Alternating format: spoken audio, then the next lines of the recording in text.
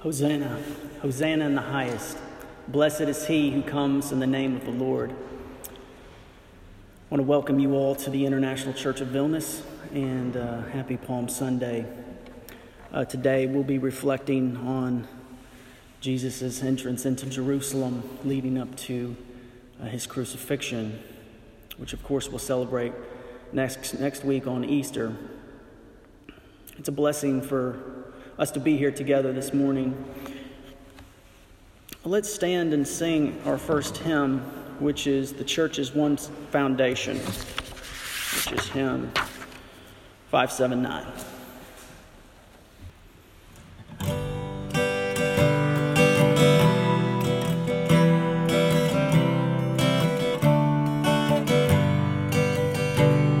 The church's one foundation is Jesus Christ our Lord. She is a new creation by water and the word. From heaven he came and sought her to be his holy bride, and with his own blood he bought her, and for her life he died. Elect from every nation, yet one o'er all the earth, her charter of salvation, one Lord, one faith, one birth, one holy name she blesses, partakes on holy food, and to one hope she presses, with every grace endued. We see her long divided by heresy and sect, yet she by God is guided, one people, one elect. Her vigil she is keeping, her cry goes up, how long? And soon the night of weeping shall be the dawn of song. Mid toil and tribulation and tumult of her war, she waits the consummation for peace forevermore, till with the vision glorious her longing eyes are blessed, and the great church victorious shall be the church at rest. Yet she on earth hath union with God the three in one, and mystic sweet communion with those whose rest is won. Oh, happy ones and holy, Lord, give us grace that we, like them, the meek and lowly, on high may dwell with thee. Friends in Christ, let us draw near to God our Father with a true heart to confess our sins and ask him in the name of our Lord Jesus Christ to forgive us. Most merciful God, we confess that we have sinned against you in thought, word, and deed, by what we have done and by what we have left undone. We have not loved you with our whole heart. We have not loved our neighbors as ourselves. We are truly sorry, and we humbly repent. For the sake of your Son, Jesus Christ, have mercy on us and forgive us, that we may delight in your will and walk in your ways to the glory of your name. Amen. May the Father of all mercies cleanse us from our sins and restore us in his image to the praise and glory of his name. Through Jesus Christ our Lord. Amen.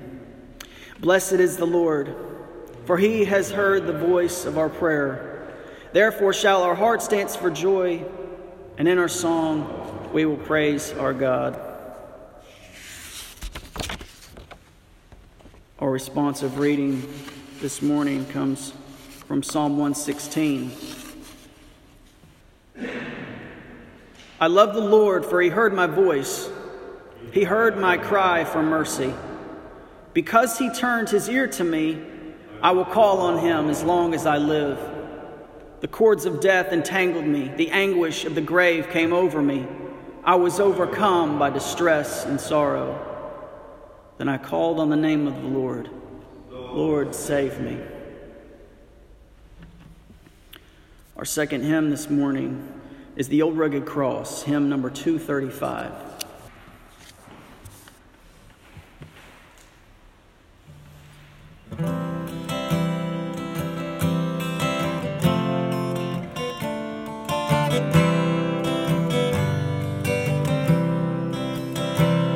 On a hill far away stood an old rugged cross, the emblem of suffering and shame. And I love that old cross where the dearest and best for a world of lost sinners was slain.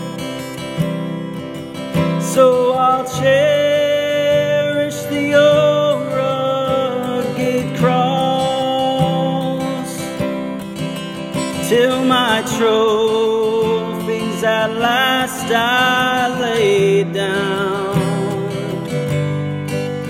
I will cling to the old rugged cross and exchange it someday for a crown. Oh, I love the rugged cross, so despised by the world, has a wondrous attraction for me. For the dear Lamb of God left his glory above to bear it to dark Calvary. So I'll cherish the old rugged cross till my trophies at last I lay down. I will cling to the old rugged cross and exchange it someday for a crown. In the old rugged cross, stained with blood so divine, a wondrous beauty I see. For 'twas on that old cross Jesus suffered and died to pardon and sanctify me. So I'll cherish the old rugged cross till my trophies at last I lay down. I will cling to the old rugged cross and exchange it someday for To the old rugged cross I will ever be true, its shame and reproach gladly bear.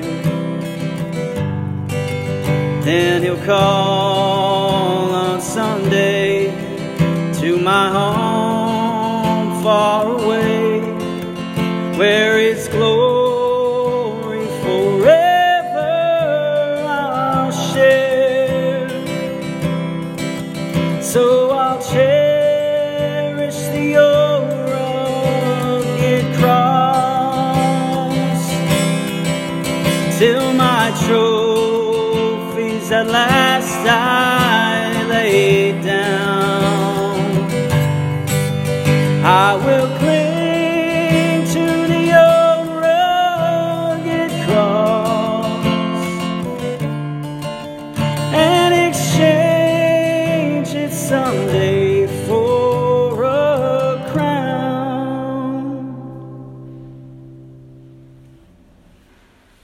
Please stand with me for our scripture readings. Our first reading is from Isaiah 52. See, my servant will act wisely. He will be raised and lifted up and highly exalted. Just as there were many who were appalled at him, his appearance was so disfigured beyond that of any human being, and his form marred beyond human likeness. So he will sprinkle many nations, and kings will shut their mouths because of him. For what they were not told, they will see, and what they have not heard, they will understand. Who has believed our message, and to whom has the arm of the Lord been revealed? He grew up before him like a tender shoot, and like a root out of dry ground. He had no beauty or majesty to attract us to him, nothing in his appearance that we should desire him. He was despised and rejected by mankind, a man of suffering and familiar with pain. Like one from whom people hide their faces, he was despised, and we held him in low esteem. Surely he took up our pain and bore our suffering, yet we considered him punished by God, stricken by him, and afflicted.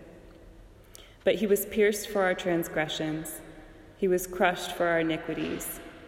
The punishment that brought us peace was on him, and by his wounds we are healed. We all like sheep have gone astray. Each of us has turned to our own way, and the Lord has laid on him the iniquity of us all. This is the word of the Lord. Thanks be to God. And our gospel reading is from Mark 11. As they approached Jerusalem and came to Bethphage and Bethany at the Mount of Olives, Jesus sent 2 of his disciples, saying to them, "Go to the village ahead of you, and just as you enter it, you will find a colt tied there, which no one has ever ridden. Untie it and bring it here. If anyone asks you, 'Why are you doing this?' say, 'The Lord needs it, and will send it back here shortly.'"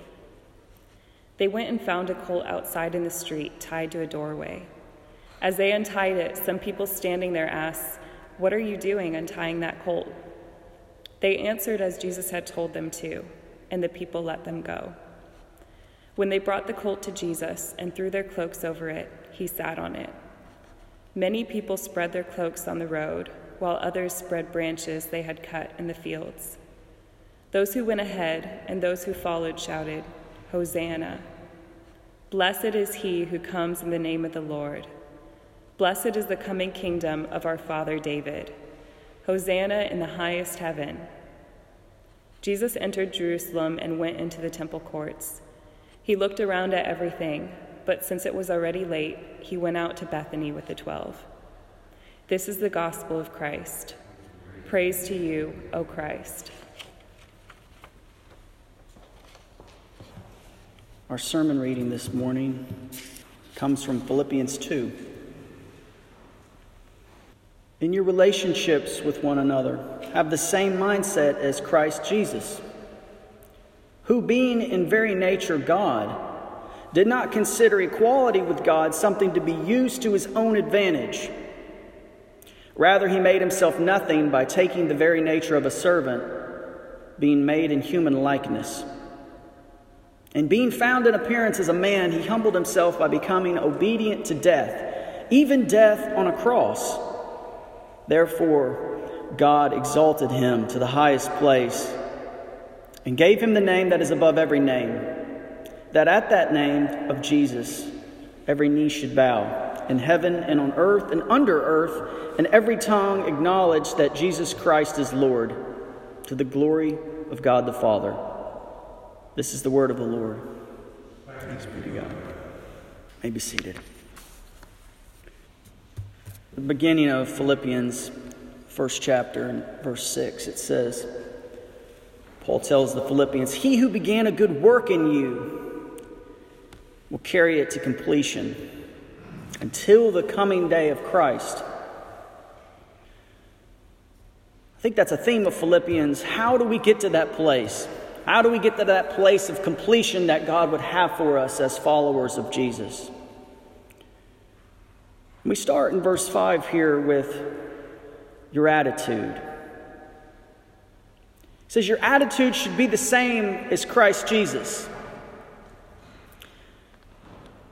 When I was younger, sometimes my parents would say, "You have a bad attitude." And usually that meant my disposition or my pep, you could say.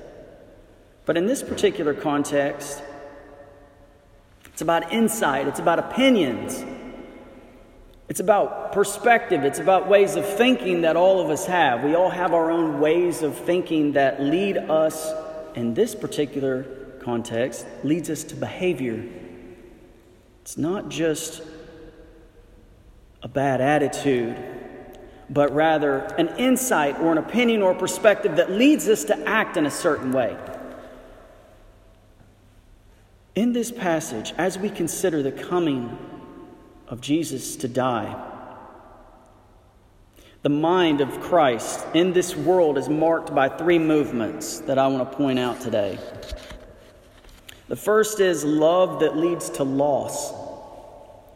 The second is trust that leads to humility. And the third is obedience that leads to exaltation. Let me say those again. Love that leads to loss, trust that leads to humility, and obedience that leads to exaltation. So in verse 6 it says, he's continuing with this, what this actual insight or opinion of Christ is.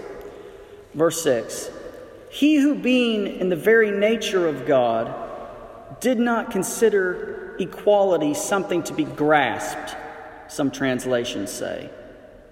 In the text here in NIV it says, did not consider equality God something to be used in his own advantage. Okay, so they're trying to make sense of this saying here. It's easy to think something to be grasped is something that hasn't been obtained.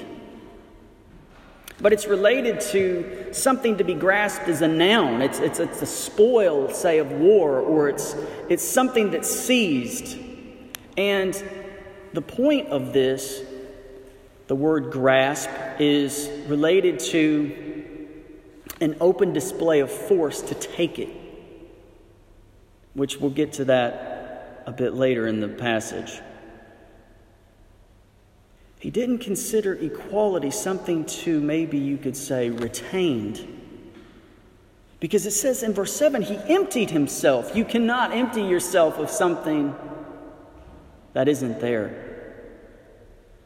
So equality with God is something that was present in Christ. You see, love, from God's perspective, it leads to loss. It leads to sacrifice. It takes something. I think of something that you love, or some project that you put your time and effort in, something that you care about, something that you think is important. If it was easy to accomplish, it wouldn't mean that much. I mean, you think maybe of a relationship. In order to practice true love, there's a price. There's a price of one's own sense of self, really. Since someone's own sense of what they think they deserve. You give up something of yourself in order to love truly, and it's the same with Christ. Love leads to loss. It leads to him not retaining his holiness or his divine nature, you could say. He emptied himself. And he took the nature of a servant. God moving to become a servant. Imagine, it's almost ironic. He emptied himself of his divine nature to become a human being in order to reach us, in order to see us, in order to be able to touch us and save us on the cross. He gave up everything in order to receive something so diminished, which is the human likeness, not the fullness of God himself. It's a complete transformation of his identity and ability. Love leads to loss. And the thing about true love is that loss is always worth what it gains. And the same thing with Christ.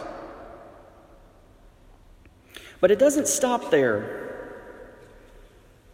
You see, the mind of Christ is also marked by a trust that leads to humility. Because he says, being found in the appearance of man, he humbled himself. Now, humble, people often use the word humble in situations maybe when they're public speaking. They say, well, I'm really humbled to be here. And it seems like it doesn't necessarily fit, because typically people say, I feel humbled when they're in a place of honor. But the word humble is related from the word humiliate. Humiliate, to bring low, literally in Christ's sense, to bring low from heaven to earth, you could say figuratively, but also literally to go from a state of holiness to a state of humanity. He humbled himself. Why do people humble themselves, and why are people so afraid to be humiliated? And I think the lack of or the desire to not be humiliated comes from the idea that we have to retain some sense of self-worth by our actions. That we feel humbled or we become humiliated when we don't get what we want in life, or we don't project what we would like people to see in our life. And the thing with Christ is that his trust in God was so strong, and his awareness of what he had in God was so present, that it freed him to humble himself. His trust led to humility. He humbled himself to the point not just to becoming a man, but to be obedient as a man that would lead to his death. His obedience was out of his submissiveness, and that's another word that we don't like. To submit is to posture oneself in a way where someone could take advantage of you. The declaration of rights, which should exist in a civil society, but to submit oneself to someone else is often seen negatively. That it stunts one's own ability to be who they are when they submit. But notice in the life of Christ, who came from the divine nature in heaven to earth to become a man, he did not see this as something to be shunned, but something to embrace. Because his submission was to God, to God's will. Getting back to this idea of your attitude should be the same as Christ. He understood that love leads to loss, but he also understood that his trust could lead him to humility, to do something so great, which is to die for our sins. But it doesn't stop there. Trust leads to humility, but obedience leads to exaltation. When you and I are obedient to God's will, and we have the mindset of Christ, where we are willing to love to the point that we lose something, that we trust in God so strongly that we're willing to be humiliated. When we are obedient, following the message of Christ, knowing what He has done for us this very week, thousands of years ago, we can know that He will exalt us. The same way that He exalted Christ to the highest place. This word exalt is like a hyper elevation. It's putting someone in the highest possible place of honor. And notice that it came from being humbled. It came from His actively putting Himself in a place of humility. He is given a name and a place and a status of honor that He rightfully deserves. At the name of Jesus, all knees will bow. All knees will submit or bend, will lower. It's a reversal, you see, when we stand confident in front of God and say, I don't need forgiveness, I don't need your grace. We end up recognizing His glory anyways. He says in heaven and on earth, every tongue will confess that Jesus is Lord. Now going back, I said in verse 6, it says, He didn't consider equality with God something to be grasped or something to be taken forcefully.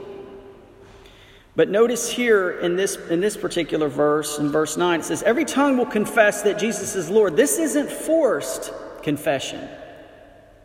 We got another negative word sometimes, confession, of like telling what is deep inside, or telling what I've done wrong that's maybe a secret. But a confession here is a consent. It's fully agreeing. It's acknowledging. It's not forced. It's something that people will see.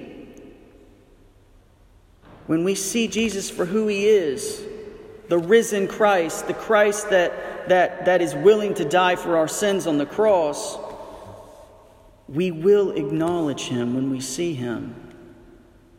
And it won't be by force. It will be because it's so real and so apparent. Every tongue will confess that Jesus is Lord to the glory of the Father. The mindset that Jesus had, the perspective that led Him to action, that led Him to be crucified willingly, it brings glory to God because that's God's perspective towards us. As His representative, as His form. Obedience leads to exaltation. And it's easy to think that if we obey God, God will honor us because we obeyed. But our obedience is always based on these actions of Christ. His love for us led to great loss. He gave up so much. He gave His life after He gave up so much. And He trusted God so much that He was willing to be humbled. And it was that very act of obedience that led to His exaltation. You see, this isn't just a story of Christ, but this is a story of us. This is what God calls us to be. He calls us to be like Him, because Christ was like Him. It's easy to look at the gospel and think of judgment and God forcing people to worship Him. And judgment will come. But notice here that when you go to someone in a humble manner, it isn't forceful. It requires them to acknowledge. And unfortunately, we have the opportunity to see this now, but unfortunately in the future, we'll recognize it regardless when it's too late. This week, this Palm Sunday, it's easy to get caught up in the church traditions and the things that we associate with Easter. But this week, let us remember the great sacrifice that God gave out of his love for us. And let us emulate his trust in God so much that we aren't afraid to be humiliated. And that our obedience and our service and our acts of kindness in this world that mirror Jesus would be rooted in the idea knowing that we will be with him one day. Not the humble Jesus that was killed and allowed to suffer, but the glorified Jesus. The glorified Jesus that has retained his divinity, that has been given in a place of honor. And because he is in that place of honor as disciples of Christ, we are given, the text says, glory as well. Let's take some time just to reflect on ways that we can take this into our life and make it our own. And after that, we will stand and say the Apostles' Creed.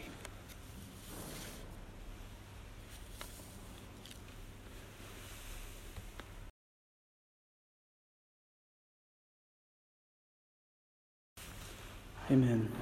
Would you stand with me, please?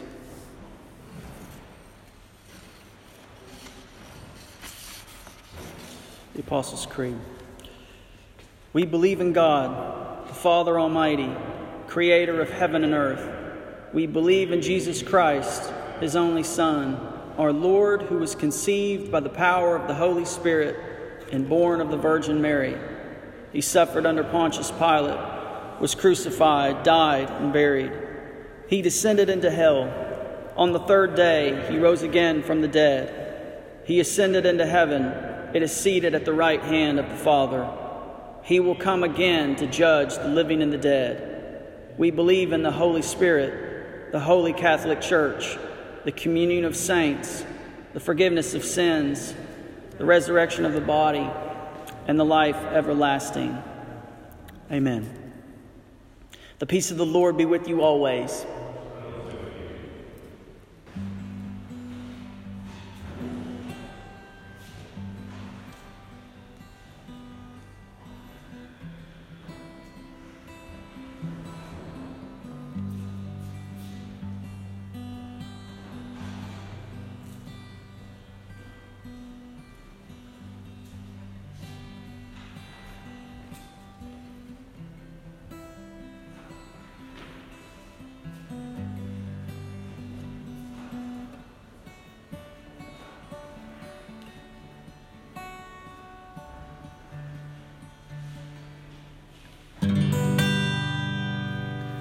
Praise God, from whom all blessings flow.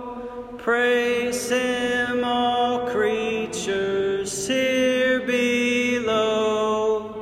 Praise him above, ye heavenly host. Praise Father, Son, and Holy Ghost. Let's pray. Lord God, we thank you for your great gift to us through Christ. We thank you for salvation. We thank you that you loved us so much that you were willing to lose. God, give us trust. Give us trust that values your gospel more than anything else, even if it means our humility. And I pray, God, that we would remember that our standing in you is one of glory already. That it will be completed. That work that you've begun in us will be completed one day. God, remind us this week. Lord, in your mercy, hear our prayer. God, we pray that you would have your hand on us as a church. We think specifically of Asta and Aditya, who are sick right now. I pray, God, that you would heal them. I pray that they would sense your love and your care from their community. Please protect them, God. Please restore them to health. We also pray for Willie, who's injured his knee. And I pray, God, that you would bless him and his family. We thank you for him. We thank you for all three of them and their importance in our church. I pray, God, that you would heal them. God, be with the city of Vilnius. We pray that we would sense a movement of your Spirit and we would see your grace poured out. And we ask, God, that we would be ever mindful of your gospel this week. Lord, in your mercy, hear our prayer. And God, we pray for our world. We pray for our world that seems so broken. We pray for people in the world who have no hope, who are lost, or trying to find something to satisfy them, that want to be not humble but great, that don't have anything else but this world, God. We pray that you would move mightily in lives, people who are facing hardships, places like Yemen, where there's people borderline starving in the middle of warfare. Natural disasters that have happened recently, God. Shootings, violence. God, we pray for healing. We pray that you would move in the hearts of people, even those who might be our enemies. Lord, in your mercy, hear our prayer. And we'll close tonight with the Lord's Prayer. Our Father in heaven, hallowed be your name. Your kingdom come, your will be done on earth as it is in heaven. Give us today our daily bread. Forgive us our trespasses as we forgive those who trespass against us. And lead us not into temptation, but deliver us from evil. For thine is the kingdom, and the power, and the glory, forever and ever. Amen. Our last hymn this morning is hymn number 78, Great is Thy Faithfulness. If you would stand and sing, please.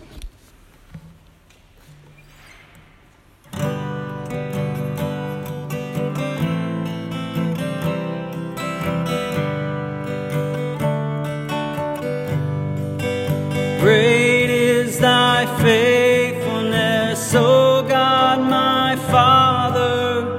There is no shadow of turning with thee. Thou changest not, thy compassions, they fail not.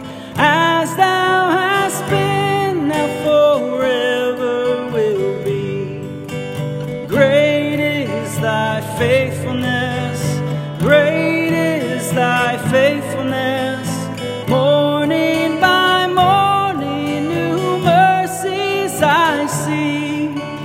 All I have needed, thy hand hath provided.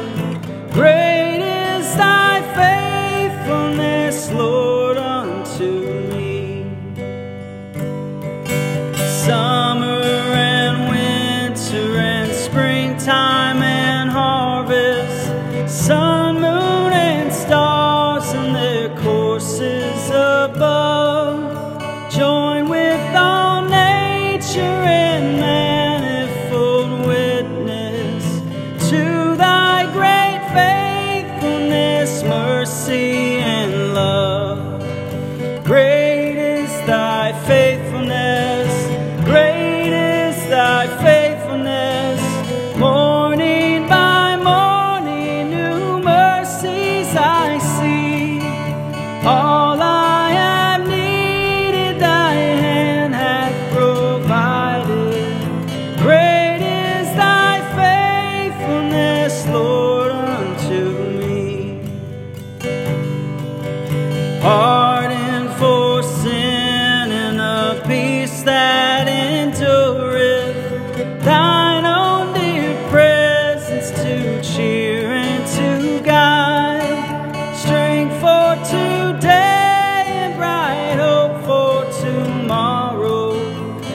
blessings are mine, with 10,000 beside. Great is thy faithfulness, great is thy faithfulness. Morning by morning, new mercies I see.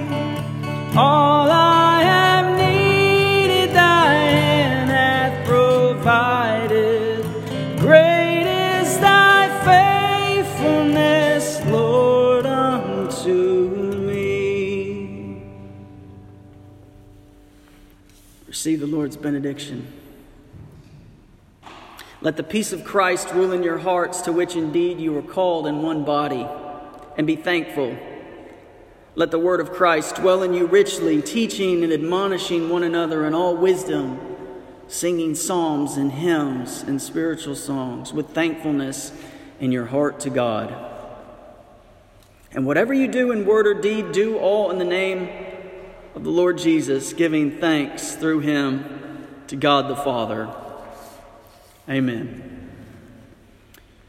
Go in peace. Serve the Lord. Thanks be to God.